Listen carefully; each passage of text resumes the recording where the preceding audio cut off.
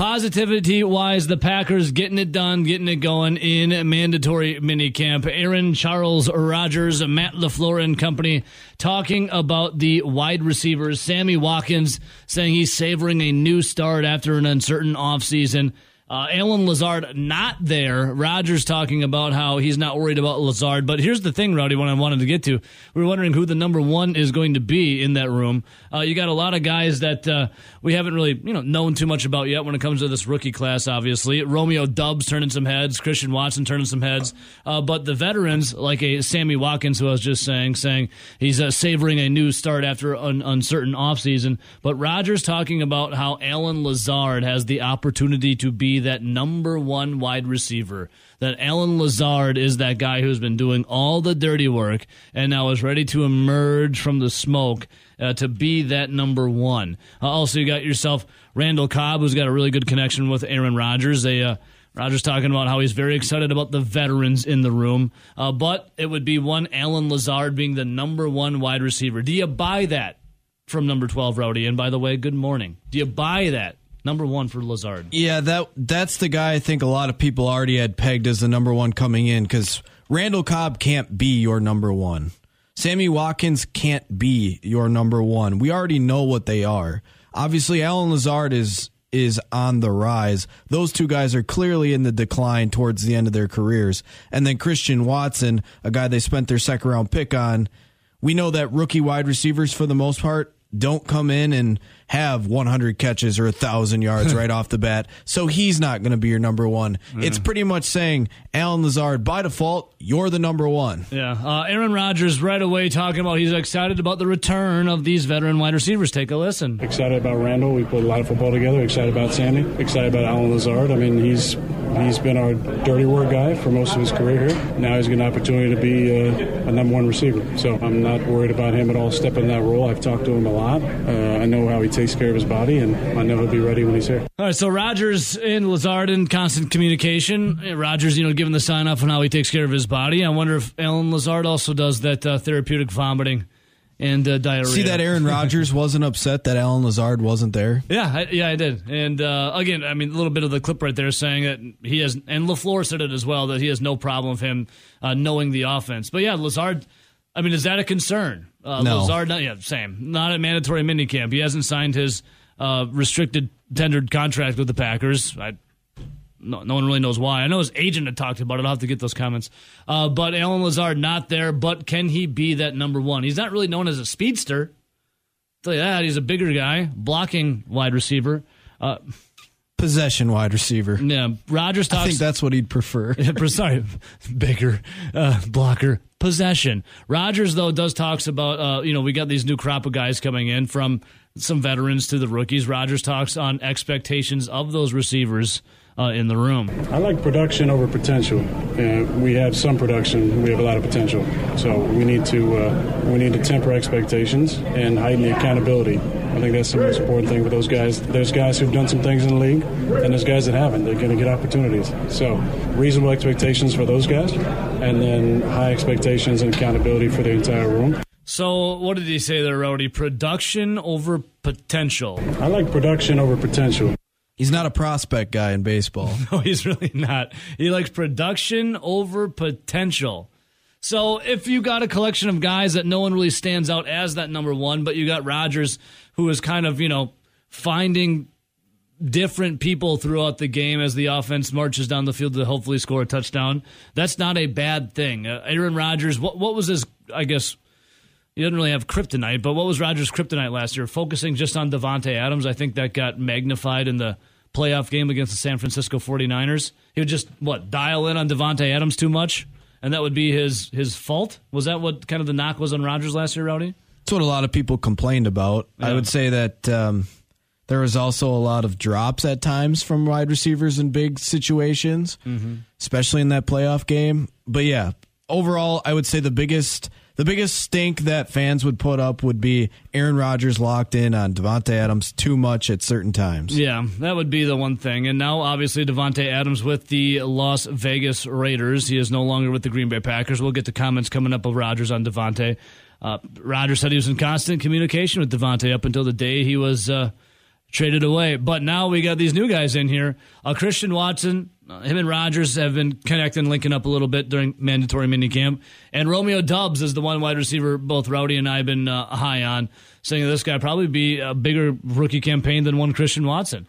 But with these young guys, Rodgers talks about, what's the most important thing for these young wide receivers coming in? It's the mental side of things. Take a look. As much as there's conversation around the importance of me being here and how much that means to the young guys, the most important thing for the young guys right now is learn the offense. And like I've said many times, there's two offenses. There's the offense on paper, then there's the offense that gets run on the field. So they need to learn the offense on paper first, and once they get that down, then we'll have plenty of time in training camp to get the other offense down. And in years past, Rowdy, what have you known about Aaron Rodgers? If you don't know the offense, if you aren't studying your playbook, you would be in the doghouse of one Aaron Rodgers. He would get upset with you.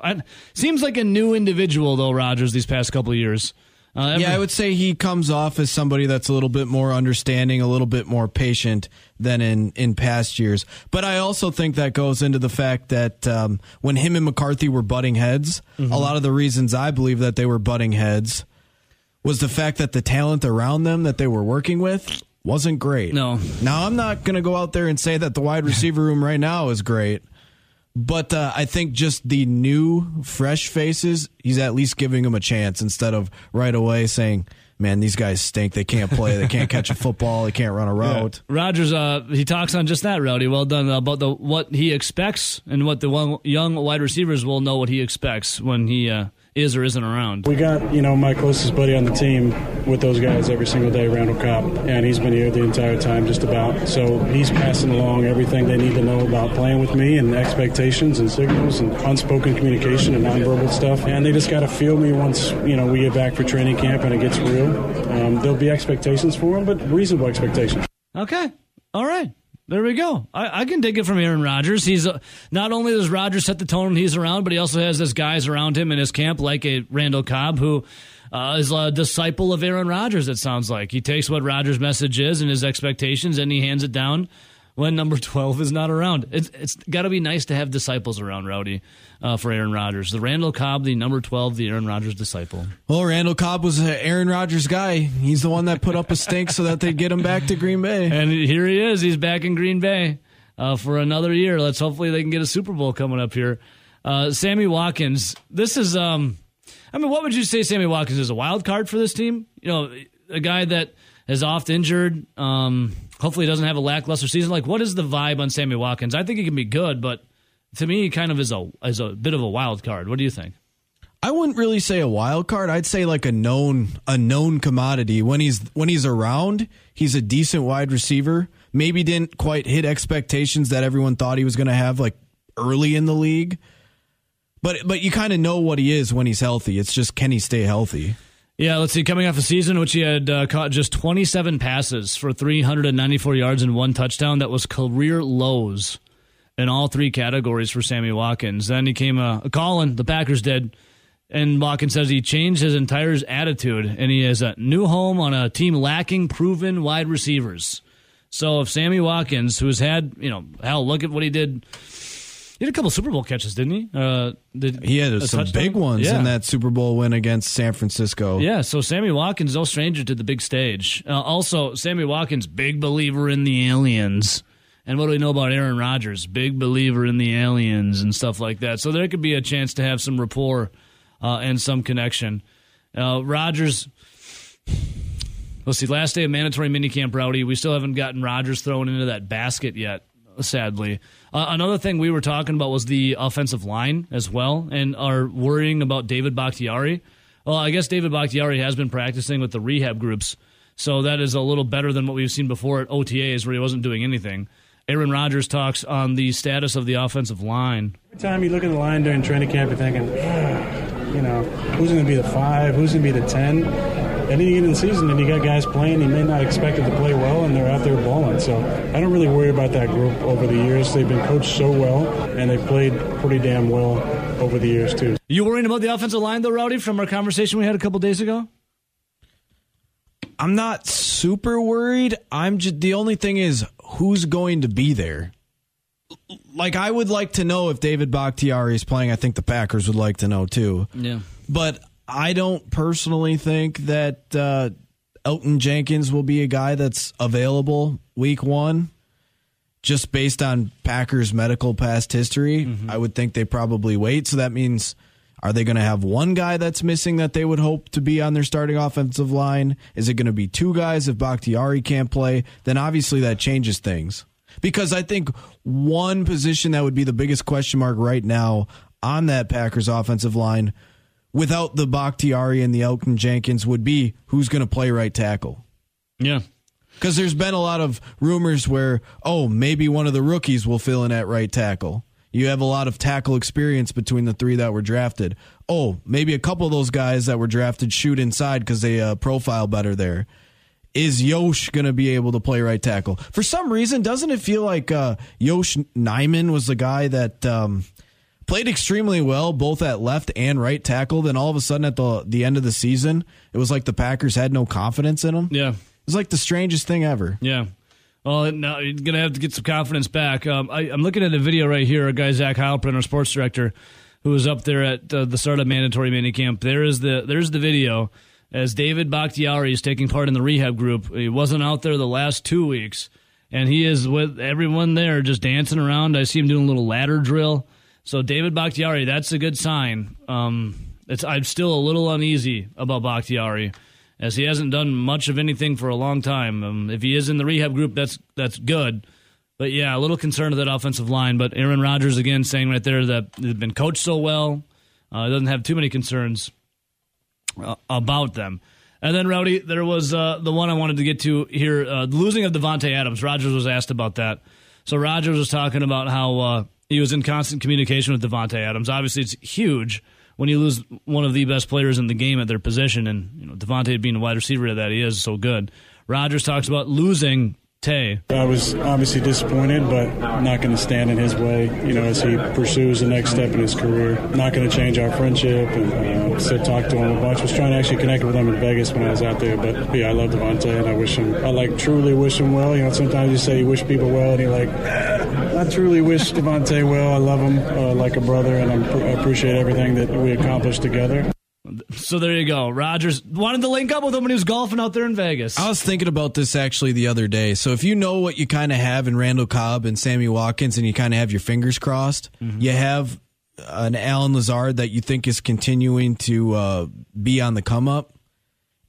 You have 2 rookie wide receivers. If you can somehow between those 2 get 30 to 40 catches, so combined have 60 to 80 catches for 1,000 yards. Yeah, those 2 would somewhat help cover the Davante Adams loss, because Davante Adams was a guy that clearly was going to catch over 100 passes. Yeah, he's a phenom. Clearly going to have over 1,000 yards unless somehow he came down with an injury.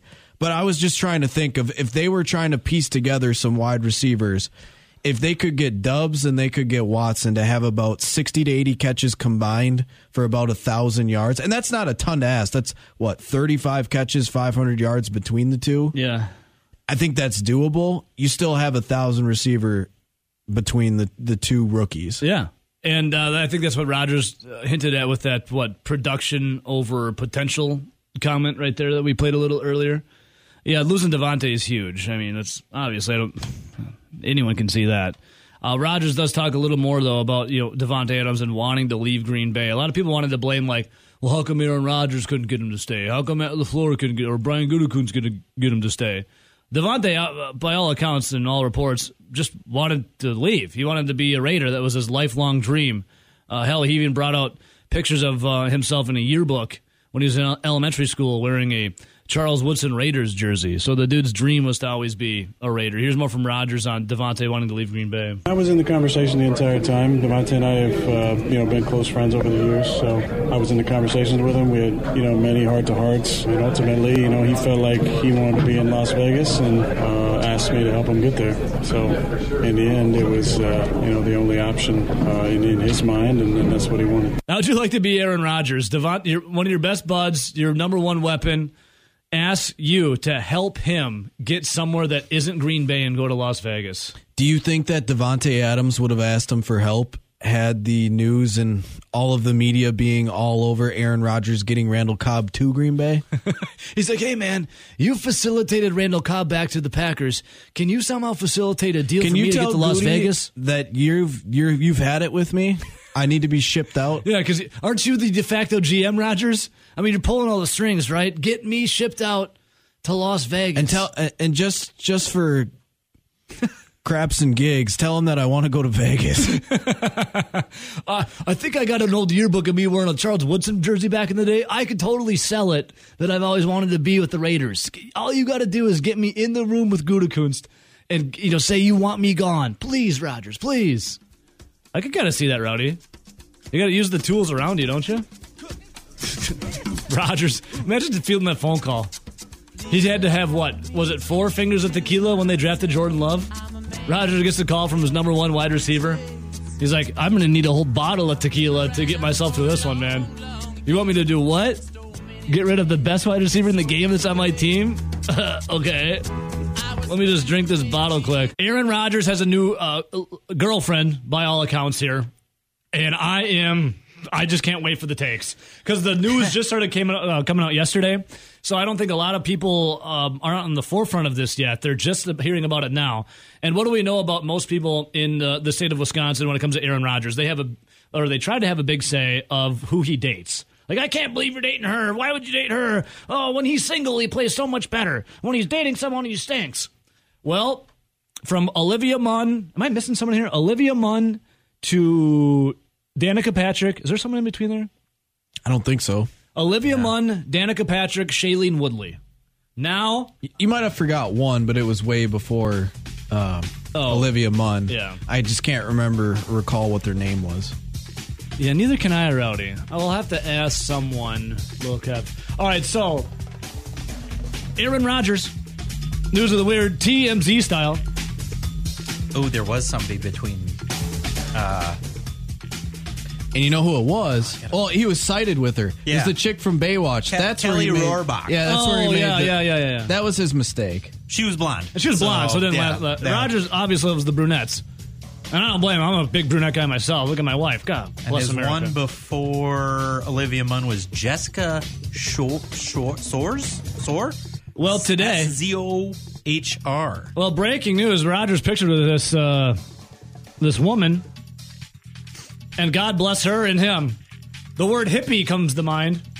And when I say hippie, I mean hippie. Like Mercury is in retrograde. Mercury is in retrograde. We're burning sage. We're having drum circles. When Jupiter aligns with Mars? Oh, yeah. See, you're using the word hippie. I was seeing a lot of the term witch. Yeah, she is a self-described witch, a medicine woman as well. She classifies herself as a witch and a medicine woman. She's Moon June. Or June That's Moon what I said. She gave Suicide me Squad, hard Enchantress vibes from Suicide Squad. Yep. I'm going to go on a limb. Not the Suicide Squad, the original Suicide Squad. Totally different movies. Now, just purely for myself, my own personal opinion, this is the most attractive woman Rodgers has dated. I was a Munn guy for a while, but now I'm looking at Blue of Earth. I'm like, yes. I dig it, dude. Her Instagram account, you can find it. It's just simply Blue of Earth. Boys, I'm on her Instagram account right now. This is her playing a guitar with a bunch of people sitting in a big circle burning sage, painting their faces. There's flowers in their hair. They're in like a big hut. And the more sage burning. And they're all in the hippiest clothes you could ever imagine. Just sharing their spiritual journeys with one another. This is Blue of Earth. The universe is speaking to me, my friends, and what the universe is saying, I've never felt bigger vibes of the Green Bay Packers winning the Super Bowl this year. The chi is aligned, the ayahuasca has been drank, has supped from the cup of ayahuasca, and we are tripping balls all the way to raising Vince Lombardi's trophy. I want the disclaimer out there that he also had felt very strongly the year before and the year before that. I'm going to take this one with a grain of salt, which probably means something different to her than me. I'm sure she's got a big salt lamp, Rowdy. A lot of crystals are involved. Maybe there's some tarot cards. If you want your palm read, we could go to Blue of Earth. I'm not kidding. This is Blue of Earth, BLU. She is the host of the Deja Blue podcast and the co-founder of Fluorescence Earth. So what's her real name? Blue.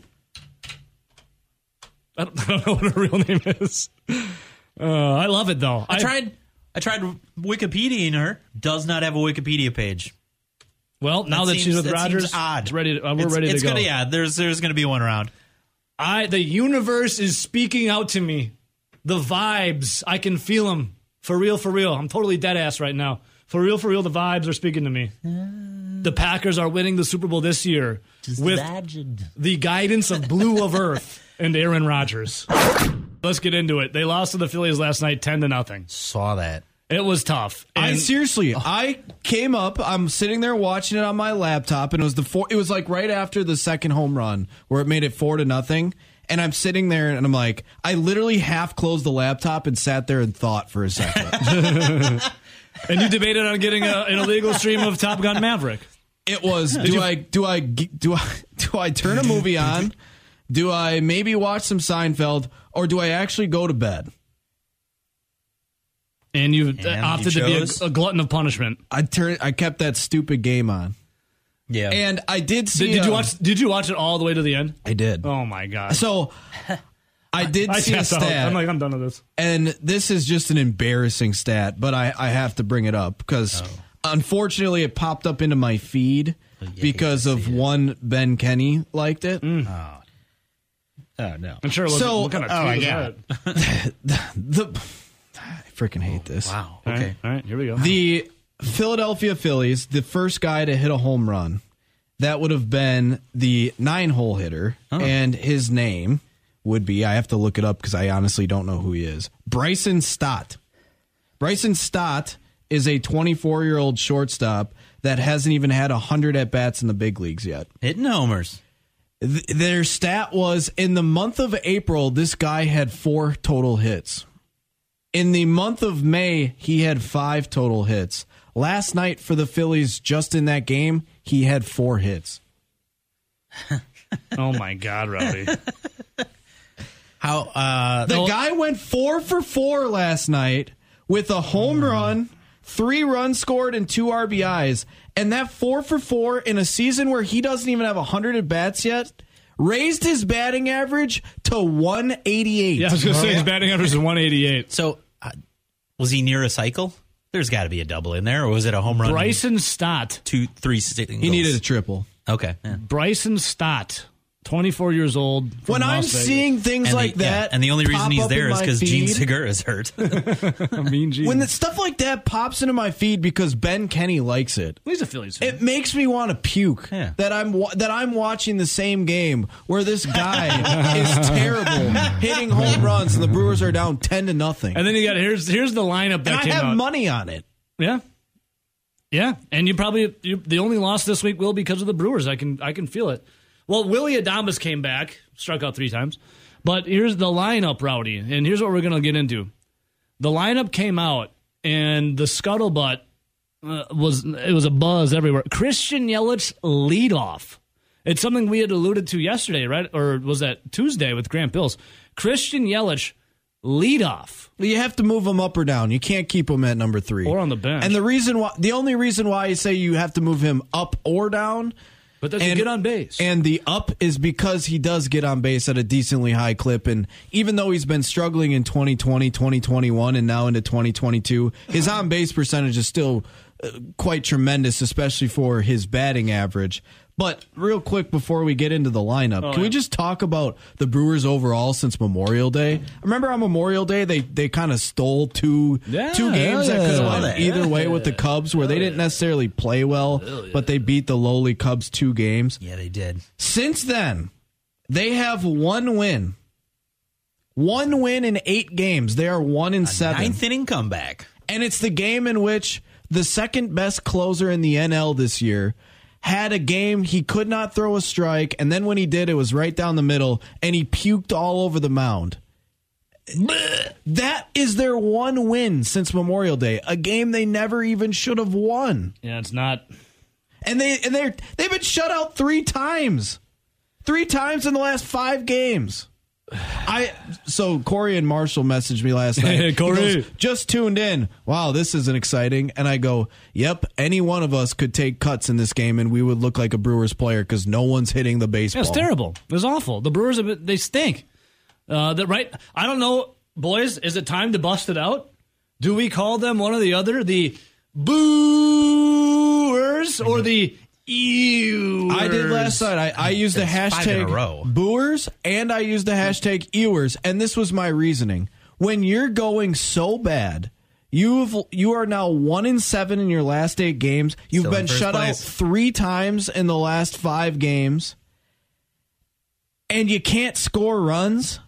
And all of a sudden, they're so bored on the broadcast. They're talking about a book that Bill Schroeder wrote like 5 to 7 years ago. And by the way, I own the book. Rowdy has I've the read book. Never book. forget. It ain't that great. It ain't that memorable. Rowdy, you read the book at least, right? I've read it. That's why I'm saying it isn't that memorable. What's your favorite chapter?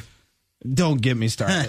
It's basically Must be a lot of favorite chapters if it don't it's get me started. basically a book that he wrote Trick about his question. time with the All Brewers of from the 80s to current day at the time. If These Walls Could Talk. Yeah, and it Milwaukee was Brewers like- by Bill Schroeder. Little snippets from other players. Stories from the and Milwaukee stories, Brewers yeah. dugout, locker room, and press box. He's got a picture with it. Did you take a picture last night? Yeah. Where's that picture hanging of Brett Favre and in my room. Reggie White? That's in your room? That's the minister and the kid. What's the other picture behind it, or is that a book? What is that? Is it old Packers in there? What is that? Yeah, it's a old Paul Horning card in a. Hell yeah, dude! Look at and Rowdy's also wearing the Rowdy. You are packered out Tundra Talk shirt. You're very dapper looking, by the way. Yeah, the game got so bad they were talking about a book that I was stunned. I'm like, you have nothing else to talk about. It's been this bad. We're gonna regurgitate an average book at best. average book at And when I say average, I'm a guy that they always tell you read what you enjoy. yeah. So I read a lot of sporting books and some other things that are not really related to that, but most of the books that I read for fun would be sporting books. And when I'm telling you that's an average book at best, I'm being nice. Goodreads gave it a 3.8 out of 5. Scribd, whatever that is, 3 out of 5. Amazon gave it a 4.6 out of 5. Rowdy, what would you give it? What would your official review be with stars or decimal points out of 5? 3.5. All right, okay. It's not that great of a score. 3-3. All right, so Three. Okay. I mean, that's not even not that good. That's bad. This is how it Well, devolved. it's out of 5. It's out of 5. Oh, This is how it devolved into the Brewers broadcast last night of how bad it was for the crew, as they were just popping off on Adrian Hauser. That's what I'm saying. It's like, you think about all the stuff that they could talk about with the Milwaukee Brewers. That's what they picked. Maybe Rock needed he had a whole edition go start been pumped out again. He's got some new print and he's got to move some off the shelves. listening to the radio broadcast and having Euchre go through the struggles he's watching. He's like, I mean, the team can hit. They have hit. They had a series where they pumped out 20 home runs in two series in a row. But I'm sitting there. I'm like, yeah, that's against the Pirates and the Reds. 4 hits yesterday. And then so he's talking, and then And only finally 3 he drops the and they hit for average. I was like, come on, Uke, you're lying now. This team does not hit for average. Well, also, You're lying. if you've been following the Brewers radio broadcast on these airwaves, 96.7 FM, 1670 AM, The Zone. Bob Uecker in the last 8 days might have been dipping into his liquor like he did in Major League.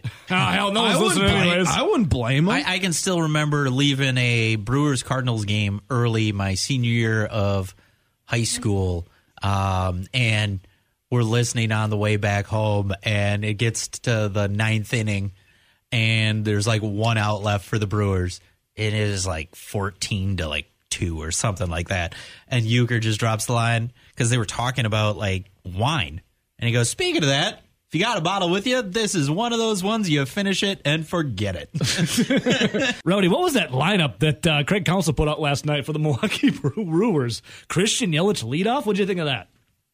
Again, you have to move him up or down just based. He can't sit as your 3-hitter. Obviously, the rule of thumb is the fact that your 3-hitter is supposed to be your best overall hitter. Hey, he went 2 for 4 last night. And then what did he do the night before? Tellez. He was the 3-hitter last night. Yeah. But Yeah, your 3-hitter's supposed to be your overall best hitter. He's going to hit for power, average, everything. Yep. Well, he hasn't been that, and he hasn't been that since 2019. And he's still watching pitches really well. He's still working counts really well, and he's still getting on base at a really extremely high clip compared to... You know what I was pumped to see? They're at least putting the pitcher at the 9-hitter still. Oh, sorry, that was Lorenzo Cain. Oh, wait, that's Locaine. Hitting 165. Well, anyone on the Brewers roster that's a pitcher would bat better than Locaine.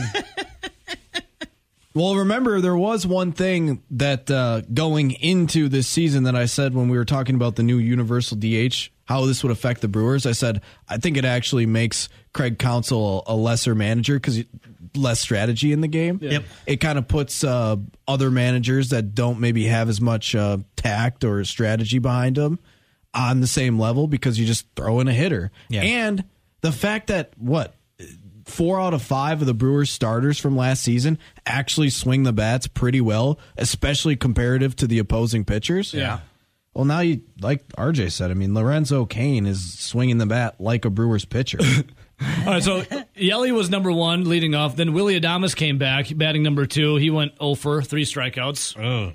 Rowdy Tellez. And by the way, if Willie Adames is going to wave at pitches way outside and low off the plate, you might as well take a freaking stick up there, like a like pole. stickball stick? Yeah, a stick or a huge pole. Broom handle? Because there's no way in hell he's ever hitting that. Swinging at those bottle caps? That's how people get good. That's how people used to get good. Rowdy Tellez was 3rd. He had 2 hits last night out of the Brewers 4. And then Luis Urias was batting 4th. And then, Rowdy, here's the other question that you had. The DH, Andrew McCutchen, batting 5th. Yep. I look at the lineup, and I instantly saw 2 things and go, why? One, it was Andrew McCutchen batting 5th, playing DH.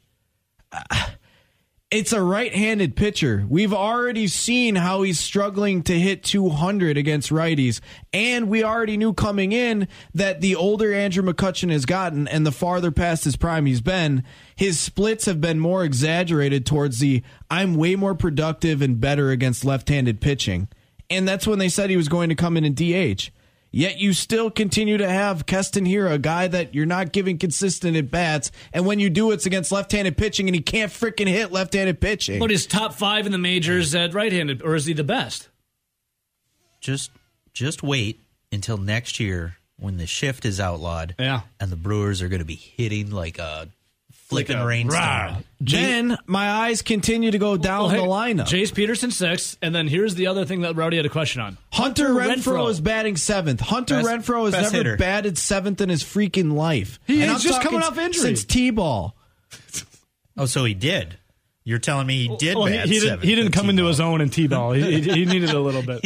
He was still waiting to rise. The T was screwing him up. Why is Jace Peterson batting ahead of Hunter Renfroe on any lineup? Ever. I don't care if Hunter Renfroe had both of his legs amputated. He would still be out there in front of Jace Peterson. What a small strike Like that zone. Family Guy. You got to think a second baseman with at least one arm would be better. It's like it doesn't make any sense. If I was Hunter Renfroe, I'd be like, I came back for this. I came back from a sore hamstring to bat 7th. I was the hottest hitter. And he got a hit last night, by the way. And then it was Victor Caratini and then Locaine. And, I mean, Locaine's batting 165. Oh, my goodness. Rowdy, anything else to give your chest on this lineup? I get it. You want to go righty, lefty because, it used to be the thing where, hey, if you have a good lefty, we're going to bring him in to face your left-handed hitter and get him out. And then, we're going to be able to pull him next. But you can't do that. They got to be out there for 3 batters. So I get they're going to want to stagger it. But at some point, give it up and just go put the best lineup together. My God. All right. Anything else on the lineup? Jace Peterson was batting ahead of Hunter Renfroe. Hey, the Brewers' next time you better just draw it out of a hat. Is the batting order doesn't matter. Doesn't matter where you bat. I would love to see Craig Counsell draw the lineup out of the hat. Draw the lineup out of the hat. RJ, today, can you keep eyes out on the field to see if Craig reaches into a hat? They're doing it. And then he hands the card to He's the umpire. pulling him out of the hat, guys. He's doing it. Or maybe do the Little League baseball approach, or maybe the T-ball approach. Have every kid sit down, legs crossed, applesauce, and say, "Who wants to play today?" Me. All right, who hasn't played it? Who hasn't played it in a while? Not batted yet. Who was that? Was that a caller into this show yesterday? It was like, it seems like he's doing the Little League and trying to get everybody into the game. Yeah. Well, speaking of callers, line 1. Good morning. Who's this? That was me. Oh, No, Nathan. Hello. There you go. Yeah. Yeah, that was you. Look at that. All worked out Yes, great. it was. Speaking of Little League, I mean, Renfroe, give him a knuckle or a curve or a slider, he can hit it. Put one on a stick, and he can't. So, I mean, that's why he batted 7th in T-ball. I don't know in T-ball. He didn't come into his own yet. He was a late bloomer in T-ball. So what is the rule on The only reason he the batted 7th in T-ball is because they did it by alphabetical order. That makes a lot of sense. So how does this DH rule work? I mean, does it have to be a pitcher that sits down, or can it be a center fielder? You're talking okay. I mean, at least if I'm going to have that batting average, it better make sense. Yeah. I do like that Lorenzo Cain is batting 9th, though, because if anything, he does bring a bit of speed, and a guy that's been a hitter the majority of his career that's been at the top of the lineup. I do think the 9 hole is the correct hole for him. I mean, he's got to be more like Ricky Weeks and lead the league in hit by pitch, though. I mean, at least he's on base. But does he get on base? So, and as far as the lineup goes, it reminds me of a softball captain I had a couple of years ago that literally the dude walked up at game time and he made the lineup based upon who he saw first. I hit on the bathroom most of the time. Okay. Here, Nathan, I have this for you. I just looked it up. Lorenzo Cain is batting 165. Now, I know he has not been back off the IL yet, but when he does, maybe he could take a place as a DH instead. Brandon Woodruff's career batting average, 191. Low Cain currently batting 165.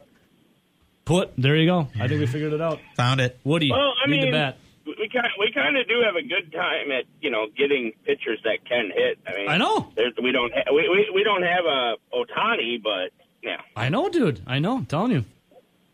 And what I mean, is Gallardo, say what you want, he could hit in his day. So Giovanni Gallardo. How about this? Corbin Burns. He can also hit. Let's see here. What's Corbin Burns? What was he batting before? His career is 169 batting for Corbin Burns. Again, Low Cain batting 165. Look at that. You need to get the research department on there and see how many pitchers are actually above Low Cain right now. Jeez. Sheesh. Nathan, anything else on your batting mind? averages, I'd give him the No, the but nod. see you tomorrow morning. You got it, brother. All right.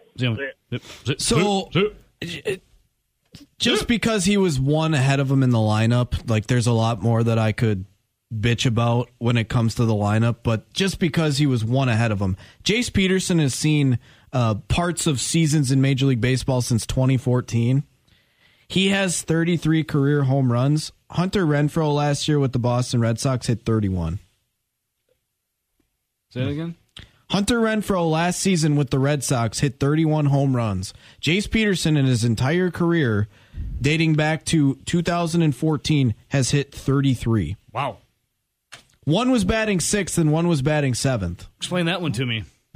Can you, because RJ is going to the game today. Yeah. Your seats are a little closer to the field, correct? Sure. Can you The Loge level. Can you kind of just make your way down there before the game and just ask Craig a couple of questions? Like, I'll yell him. And the other thing to that is, Ask Craig a couple home runs questions. are all fine and dandy. I get that it's a lot of a home run strikeout league these days, but it's not like Jace Peterson is tearing the cover off the baseball. It's not like he's batting 300 this year. He's hitting 224. Hunter Renfroe was your hottest hitter before he went down. He's batting 260. And he supplies the Hunter Renfroe, if he's batting below 4th, should tell Craig, I'm taking the night off if you don't want to play me where I should be playing. Craig, I'm taking the night off. Craig. Well, the grand experiment will continue today. Yeah.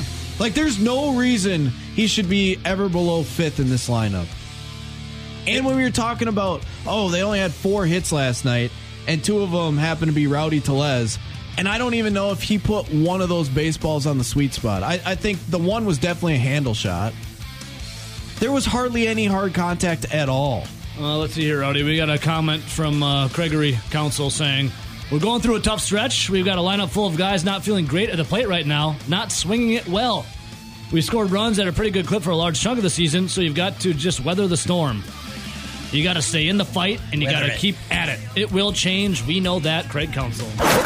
Beating the streets in the locker room yesterday, first time in a long time. Our guy, Rob Reichel, Forbes.com, Conley Media. Robbie, how did it feel to be back in the locker room in Titletown? I mean, it's wonderful. I mean, it's what reporters want, Evo, not to do Zoom conferences. And it's interesting. I talked to a number of players yesterday, Evo, and they said, they hated the Zoom calls. I hadn't realized this, but, that they were staring at a blank computer screen and, didn't know, they couldn't put a face to a voice, for example, or certainly a media outlet and things like that. So, I mean, it was strange and uncomfortable for them. It's obviously it's not what any reporter wants. You can't always get the whole story because they'll put a guy out there and they bounce around from media outlet to media outlet and you only get one question a lot of times because everybody's got the certain angles and stories they're pursuing. But when you can sit with a guy for 5 or 10 or 20 minutes in the locker room, Evo, you can find out a lot of stuff and a lot of good stuff. And I think at the end of the day, it's the readers that benefit. It's your listeners that benefit. And me personally too, I benefit too. Rowdy and I benefit, Robbie, from it. No we question. Love it. I mean, I think overall, Evo, it's a great thing for for Packer fans, and I'm glad the NFL. I'll be honest, it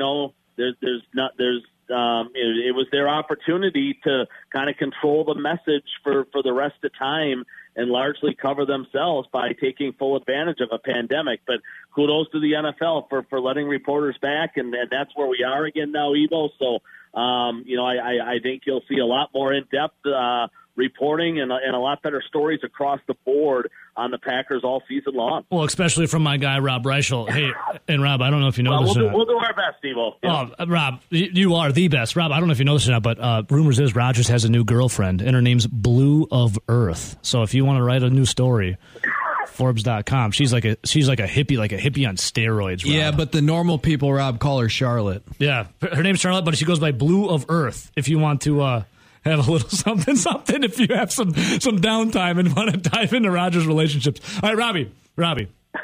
Okay, buddy. I'll send you some pictures. Rob, when it comes to a relationship you're building, and Jair Alexander talking. In fact, you sent us an article about Jair Alexander. Do you want to tell the fine folks out there listening of what you and Jair were talking about? Yeah, Jair did a big media group yesterday, probably 30, 40 people huddled around him, and I kind of grabbed him afterwards, and we sat together for 5-10 minutes in his locker. And no, I mean, it was just great stuff, Evo. I don't know if people remember or not, but when the season ended against the 49ers, he was back on the field for the first time since week 4 when he suffered that, kind of devastating shoulder injury against Pittsburgh. He only played 8 snaps that night, Evo, in the divisional round against the 49ers.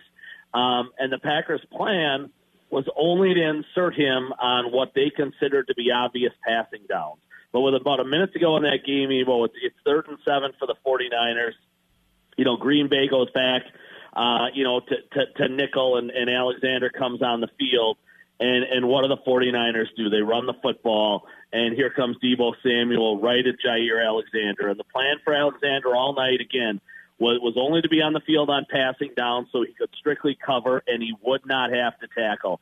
And I found it really interesting, Evo. He told me he just could not tackle. His shoulder was not recovered enough to the point where he could make a tackle. And he lowered his head. He went to the ground. He did everything opposite of what you would do with textbook tackling. Samuel ran right past him, hit the hole, went for 9 yards, and set up the Robbie Gould field goal. Everybody knows that, the rest is history, 13-10 San Francisco. But what I found fascinating, Evo, was that Jair Alexander, told me he could not make a tackle at that point in time. And he said, hey, look at my coverage from that night. I wasn't going to have to make a tackle if all I was on the field for was passing downs. But the Packers guessed wrong. Shanahan outwitted Joe Barry on the other side. Green Bay anticipated pass. Shanahan went run with Debo, and Green Bay just didn't have the right personnel on the field when you consider that number 23 could not make a tackle. So I found that fascinating, Evo, that the Packers had a player on the field, in the biggest moment of the season that really could not make a tackle. And that's not Alexander's fault. I mean, kudos to Alexander for trying to fight through that injury and play football. He wanted to be back late in the season and certainly for the playoffs.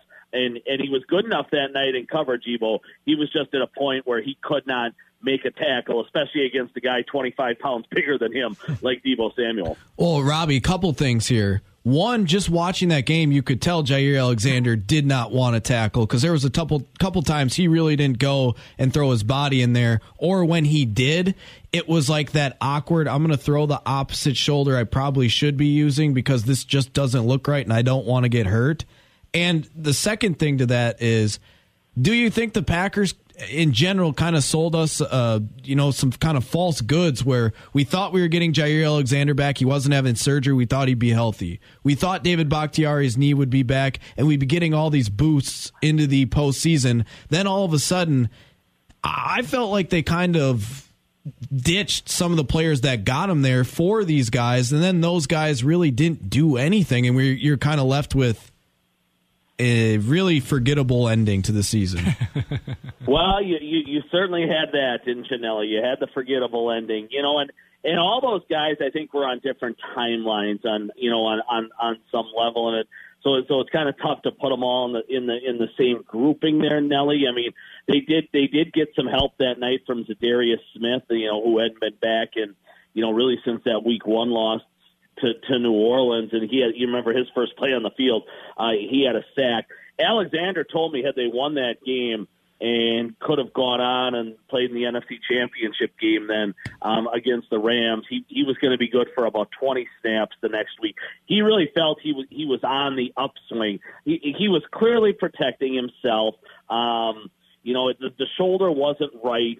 Had he done more damage, at the end of the day, Nelly, he was probably going to need a surgery, and then we're probably looking at a long rehab this off season, and you certainly wouldn't see him right now during OTAs and mini camps. Optimistically, you would have had him back for training camp or something like that. So, he was smart about it. The real question just becomes if you are Green Bay at kind of that critical moment, and we know they had pretty good depth at corner with the emergence of Rasul Douglas, and Stokes had a really good year for him, and Shandon Sullivan was still in the picture at that point in time. Could have they gotten away that game, and rested Alexander one more night, or certainly not had him on the field? Let's be honest. I mean, San Francisco loves to run the football, and on a 3rd and 7 like that, they were at the 38. They only needed 4 or 5 yards to get into field goal range. So the question becomes, did Joe Barry is Joe Barry the guy here who really made the mistake by having Alexander on the field? Because you're not going to blame the player there. The player certainly did his part to work his way back, and then was told to go on the field at a critical point in time. So no, you're right, Nelly. You maybe thought you were going to get more help at the end of the year from Bakhtiari and Alexander and some other guys along the way. But, Bakhtiari, I think, remains a mystery to all of us, and we'll see how things look in training camp. Jair's fully healthy. He's been a full participant in the mandatory mini camp this week, and I think he's poised for a great year. Robbie, I just had one other question, and it revolves around one particular player.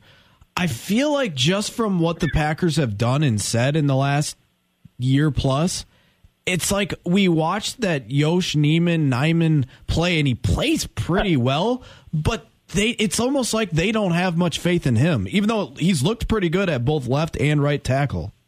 Well, I don't know if that's the case, because he has been repping at left tackle, through a lot of this off-season stuff, Nelly, and, again, we'll really see how they feel about him when we get to training camp, and they should be relatively healthy, pretty close to it if 69 is back on the field when we get to training camp. I talked to him a long time yesterday, and Nelly, and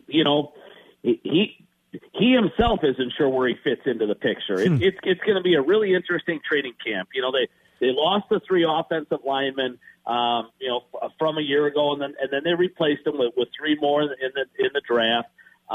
You would anticipate Bakhtiari should be ready for week 1. If he's not, guys, it's going to be just a colossal disaster over there. I think in terms of this whole recovery process, and that's going to send some things off the rails a little bit. But let's work under the assumption that 20 months after he tears his ACL, Bakhtiari should be ready for week 1. We'll see on Elton Jenkins. Yash did play awfully well. You're exactly right last year, Nelly. And I think he's the perfect swing guy at backup right and left tackle. And he can play right tackle, as you wait for Elton Jenkins to come back at this point in time, Nelly. But it's a critical training camp for him, guys, because they are deep again on the offensive line, especially after investing a 3rd and a 4th and 3 overall picks on the line again in this draft. They should get their best 2 linemen back, at some point this season in Bakhtiari and Jenkins and where Yash fits into that whole mix, guys, I think we'll see. But you guys know as well as anybody, it's tough to find tackles in that league. And if Yash is your swing tackle, I think you're in really, really good shape. Rob Reichel joining us right now, Forbes.com, Conley Media. Robbie, something else that everyone wants to know is, what's that wide receiver room looking like? Allen Lazard's not there. He hadn't signed his contract. You had Sammy Watkins, a great unknown. Anything sticking out when it comes to training or a mini camp here with these rookie wide receivers or some of the new guys on the block? Yeah, I mean, great question. I think the rookies are everything you would have imagined and more. And again, there's no pads right now at this time. A lot of things change, guys, when the pads go on. A lot of guys look great in T-shirts and underwear, as the Underwear Olympics, a lot of times people call this time of year. And there's a lot of guys that shine, and then they put on, they put on the pads and the helmet, and they take a few shots, and boy, they're not quite the same player that you thought they were in May or June. It happens every single summer. But again, Evo, I do think there's a ton of upside and potential with, even all the way down to the 7th round pick, Samori Toure, who's had a really good, start to his career in Green Bay. Romeo Doubs has impressed. Christian Watson looks the part. Guys, let's be honest. At the end of the day, it's not going to be a stellar wide receiver room. If that group plays to a level where you're talking about them in the middle of the pack among wide receiver groups, I think you're going to be pretty happy, Evo, because the rest of that roster is really stacked, across the board. You've got a 2-time MVP quarterback, probably a top 10 offensive line, a top 5 group of running backs, and the defense should be outstanding. I mean, the biggest question undoubtedly on the roster is the wide receiver room and the wide receiver group. And guys, if that group can even, play, like I said, middle of the pack level of football, it's like we talked about all last year. If the special teams could just get to the middle of the pack, they're probably going to go to the Super Bowl or certainly have a great chance to do it. And it never did, and it cost them, in the divisional playoffs. But I mean, there's a lot of questions, a lot of unknowns, and there's a lot of guys, Evo, really fighting for those snaps, and it's going to be fascinating to watch. Sammy Watkins talked a long time yesterday about his back against the wall, trying to salvage his career. We know about the rookies. You mentioned Lazard isn't there. Rodgers referred to him the other day as the new number 1. I mean, which caught me off guard. We all know about Cobb. Amari Rodgers is in better shape. But let's see what he does again when the pads go on. I mean, a guy nobody's talking about, Evo, is Juwan Winfrey, who's going to have a chance, I think, to steal some snaps here along the way. So there's a lot of bodies in contention, and training camp's going to be absolutely fascinating to see how some of this stuff plays out, because at the end of the day, there's going to be 3 of these guys that get significantly more snaps than everybody else. And right now, Evo, I mean, you could grab a dart and shoot it at a board, and whatever picture you hit out of those 8 or 9 wide receivers I just mentioned, you could make a case for all of those guys getting significant playing time this season. Robbie, if we know exactly what we have in a healthy Randall Cobb and a healthy Sammy Watkins, and then obviously Allen Lazard still on kind of an upswing, But if you think that the Green Bay Packers could get 60 to 80 catches between Christian Watson and Romeo Doubs for close to 1,000 yards, you think you would take that and you think that would be good enough?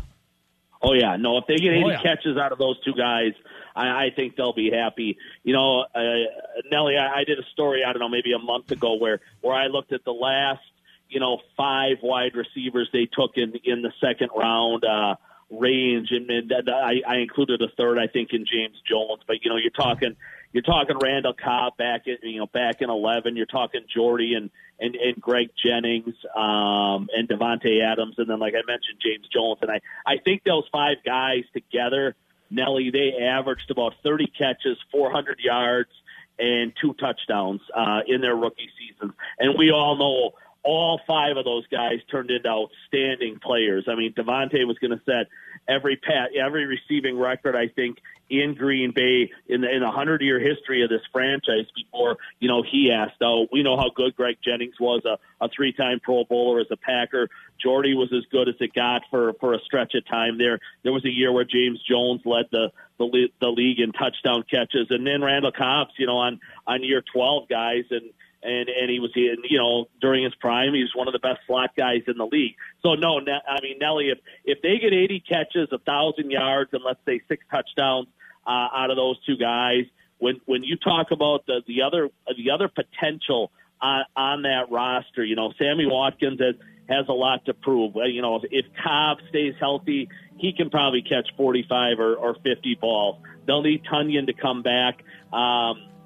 Otherwise, I'm not sold on that tight end position, no matter what they're trying to sell us at various times about some of these other guys. And then, Nelly, I think the great unknown is going to be how many catches these 2 running backs get. Yeah. It wouldn't surprise me at all if those 2 combined for, let's say, 125 to 150 receptions. I could see Aaron Jones catching 75 balls and Dylan catching 50 or 60 guys. I really could.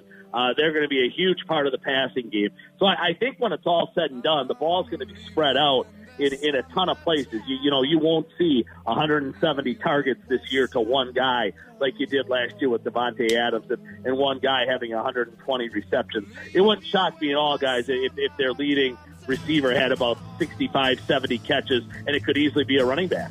Robbie, man, I love your Packers coverage, man. More at Forbes.com, crushing at Conley Media. Before I let you go, Robbie, I have to ask, any words of advice for Craig Counsell and the Milwaukee Brewers before you get out of here, as they're lost 5 in a row now?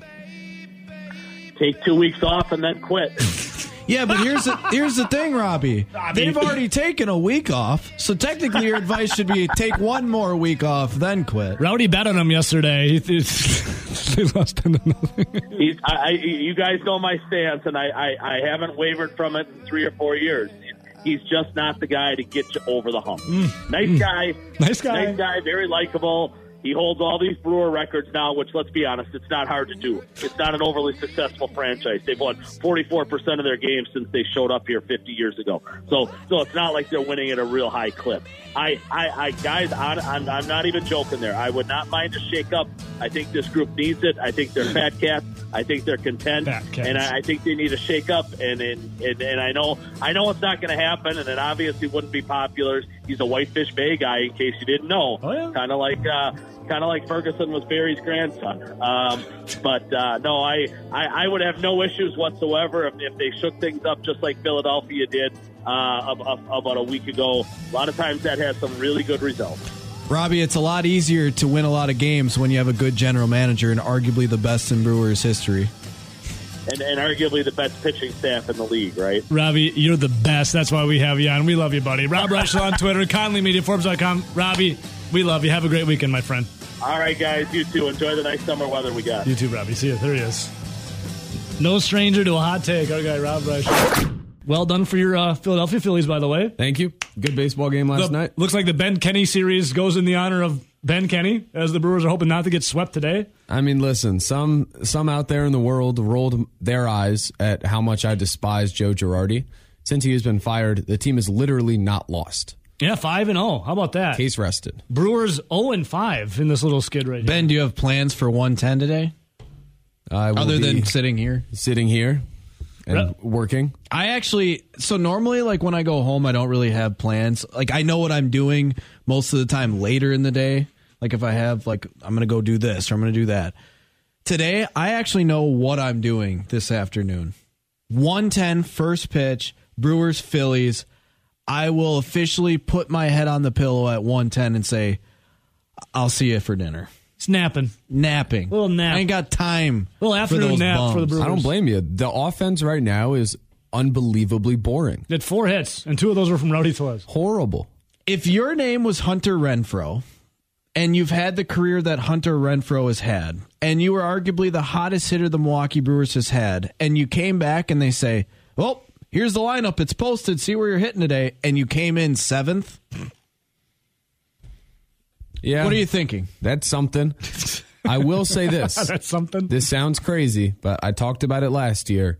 Moving Yelich to leadoff is progress from where we've been. It was a lot of progress. They scored whole 0 runs. Yelich did have a hit. Yeah, it was a good hit, but he still looks kind of lost. I mean, I'd rather him hit leadoff than hit third. You know who looks lost? Positive. Andrew McCutchen since COVID is just god awful. He had that one walk off. He had that one hit that one time like 5 games ago in that one game that they've won against since the Cubs. Memorial. Yeah.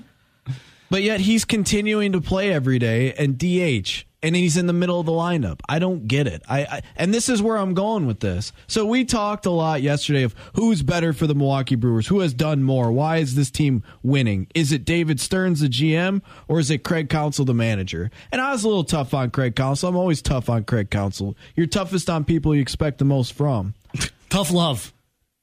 Now, I say that with coming from a different angle. Some people say you just hate the Brewers. Coming at a different angle today. Is there too much front office in the game of baseball now? Is there too much analytics, or is the front office getting too much into the game of baseball on the field? I remember some conspiracy theory. Everett. He's been on Bill's show many times. He worked for Major League Baseball. Yep. He's been around. He's done interviews. He all was over. once friends with Rob Manfred. He was one of the guys that came out and said a lot of managers today, Craig Counsell in general, are puppets. Yeah, and they are told what to do by the book or whatever the front office has to do. So yesterday we gave David Stearns a lot of the or the majority of the success when it came to those two. But if it is true that the front office has their hands in all of this, where they're actually calling the game or making most of the decisions, do we not also have to say, when we look at lineups like this, or when we look at some of the decisions that are made, this is also your fault to why this went so poorly? I mean, he's the architect of said team. And now some people will say, oh, well, the manager still has the lineup card and yada, yada, yada. But if you do watch Moneyball and you read books or listen to some of the things that were said, there was clearly a time where the manager at the time wanted to do different things, and Billy Beane said, no, we're doing it this way, and if you continue to do it this way, I'll just get rid of the players that you want to play. Mm-hmm. We're going to do it my way or the highway.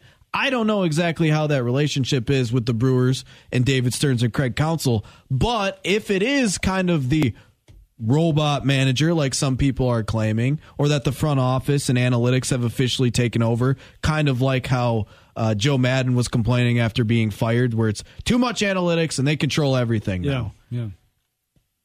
Have I been too tough on Craig Counsell? Do I have to point the finger at David Stearns, the man I just voted for yesterday that has more to do with winning? I think you're just right now, Rowdy, is called displaced anger. You're angry at the world, at the Brewers, and you want to be specifically mad at someone. You want to point the finger and say, you're the reason why. Have you ever thought about blaming the players? Well, it's easy to blame the players. Like when you look at this team in general, you go, all right, I had a catcher in Omar Narvaez that has had 2 really good hitting seasons, and last year was an all-star, but there were a lot of seasons other than that where there's a lot more to be desired. Mm-hmm. He wasn't the greatest player. Victor Caratini is currently the backup, and he's so-so. He's the backup. He is what he is. First base, you would say Rowdy Tellez. He's a guy that couldn't break into the lineup in Toronto, even though they had a lot of young studs ahead of him. average player. Colton Wong is having a terrible year, both offensively and defensively. And finally, once he started to swing the bat, he goes out with a calf injury. Your shortstop in Willie Adames is not hitting for average, and he's missed quite a bit of time. Your starting third baseman that you thought going into the season would be Luis Urias missed an entire month, and he's been cold the last 2 weeks. You're playing Jace Peterson and Mike Brasso way more than you ever thought you would. Your outfield is a guy that you thought was going to be a longtime all-star and potential MVP candidate because he already is an MVP, and he nearly won 2 in a row. He's been terrible. Lorenzo Cain has been even worse. Hunter Renfroe was on the shelf. Lorenzo Cain's so bad that Corbin Burns and Brandon Woodruff have a better batting average than him. Andrew McCutchen is struggling, and he's been god-awful since getting COVID. He's only getting older. And then, weirdly enough, you continue to play some of these guys. Well, can I give you some good news? They're first place in the NL Central, 33-25. I thought you were going to say, hold on to Monday. They have another day off.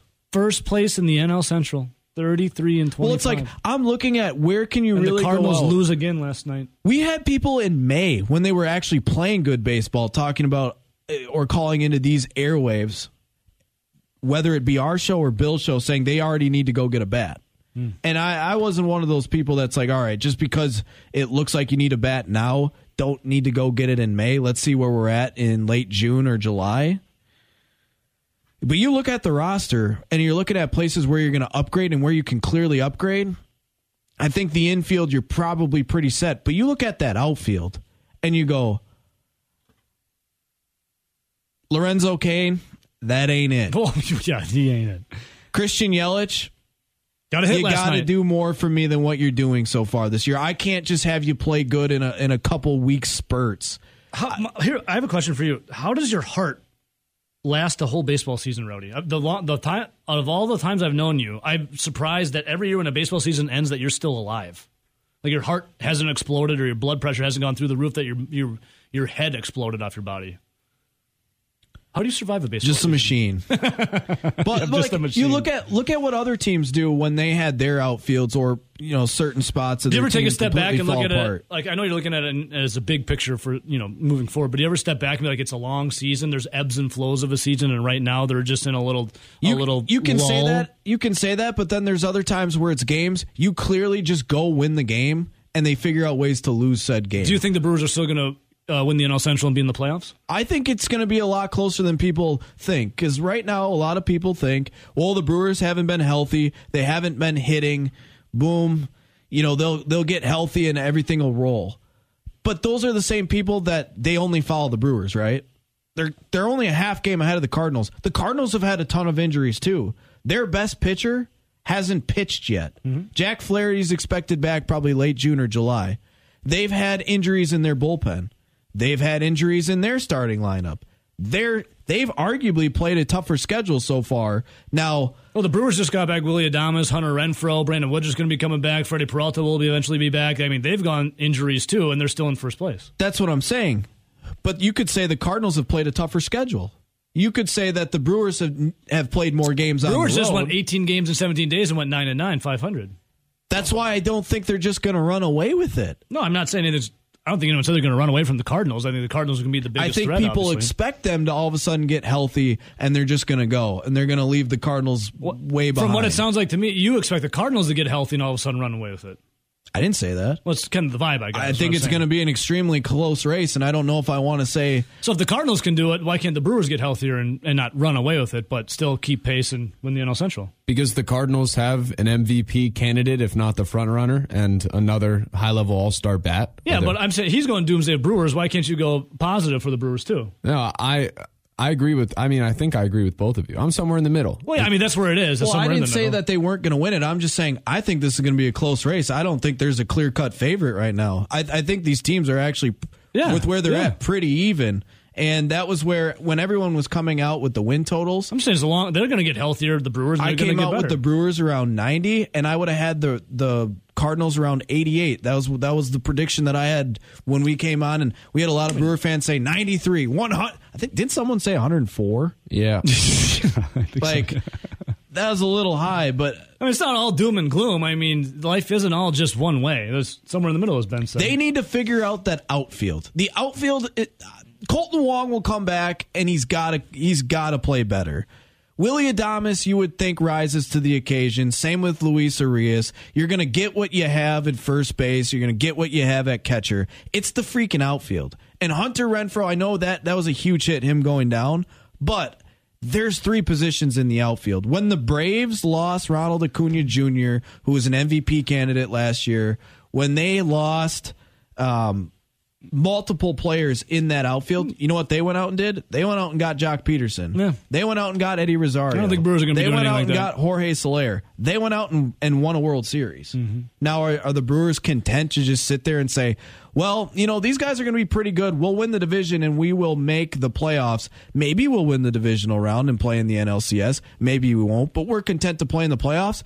I kind of feel like that's where Mark Ananazio likes to be. Okay, I got you. All right. Because when he starts talking about free agents and not spending money, but then there's a free agent that caught my eye and I had to have him and I was going to pay some more money for him, and that free agent is old Andrew McCutchen, I raise my eye and say, Mark Ananazio, get the hell away from the front office. All right, Roddy, because we got the Miracle League coming up here of Dane County, for every negative that you do for the Brewers, I'd like you to find just one positive. If you can do that for me, because you got a list of negatives that's a mile long. Well, I don't think you have a single positive. I think it's a close race. I would say they're slight favorites to still win the division at this point, if everyone gets healthy from both teams. All I ask is, for the sake of your well-being, every negative that you do when your list is done by the end of the night, because I know it's a lot, just find one positive in what you're looking at. Just try to find one. That's it.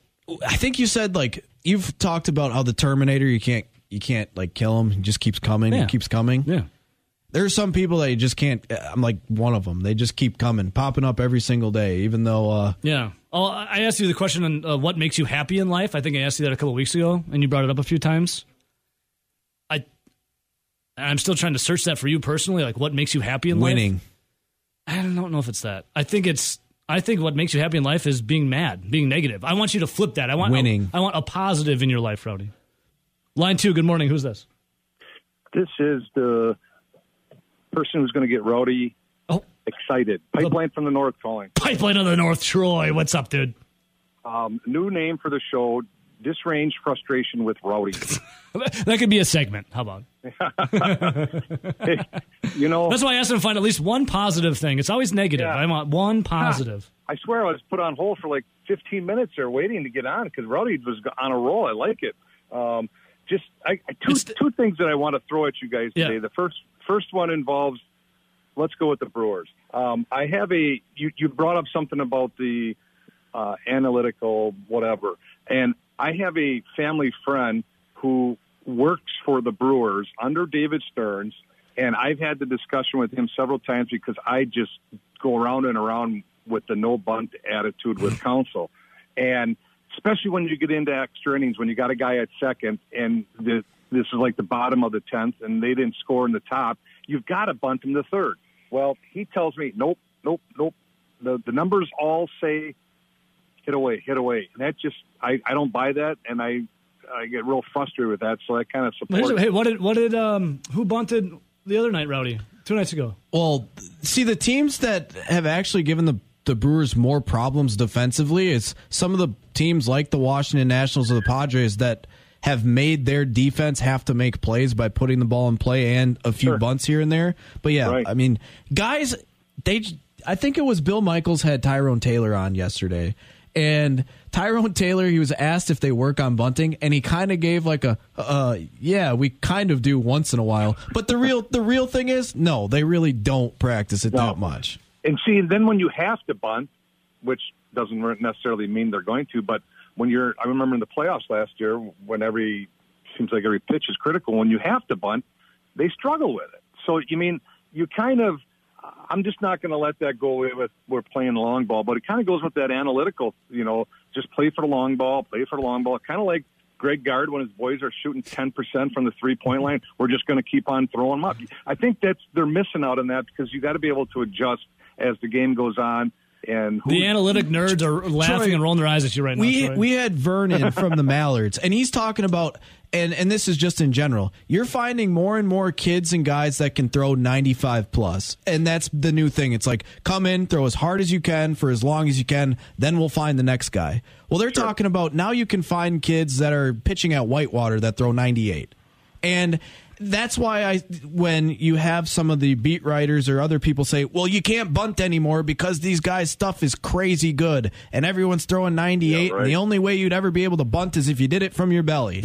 Well, I watched Korean baseball, especially in the pandemic because nothing else was going on. You can watch Japanese baseball, and if everybody is throwing that hard, they're also throwing that hard in Korea and Japan, yet they have all-star game competitions where these guys are amazing bunters.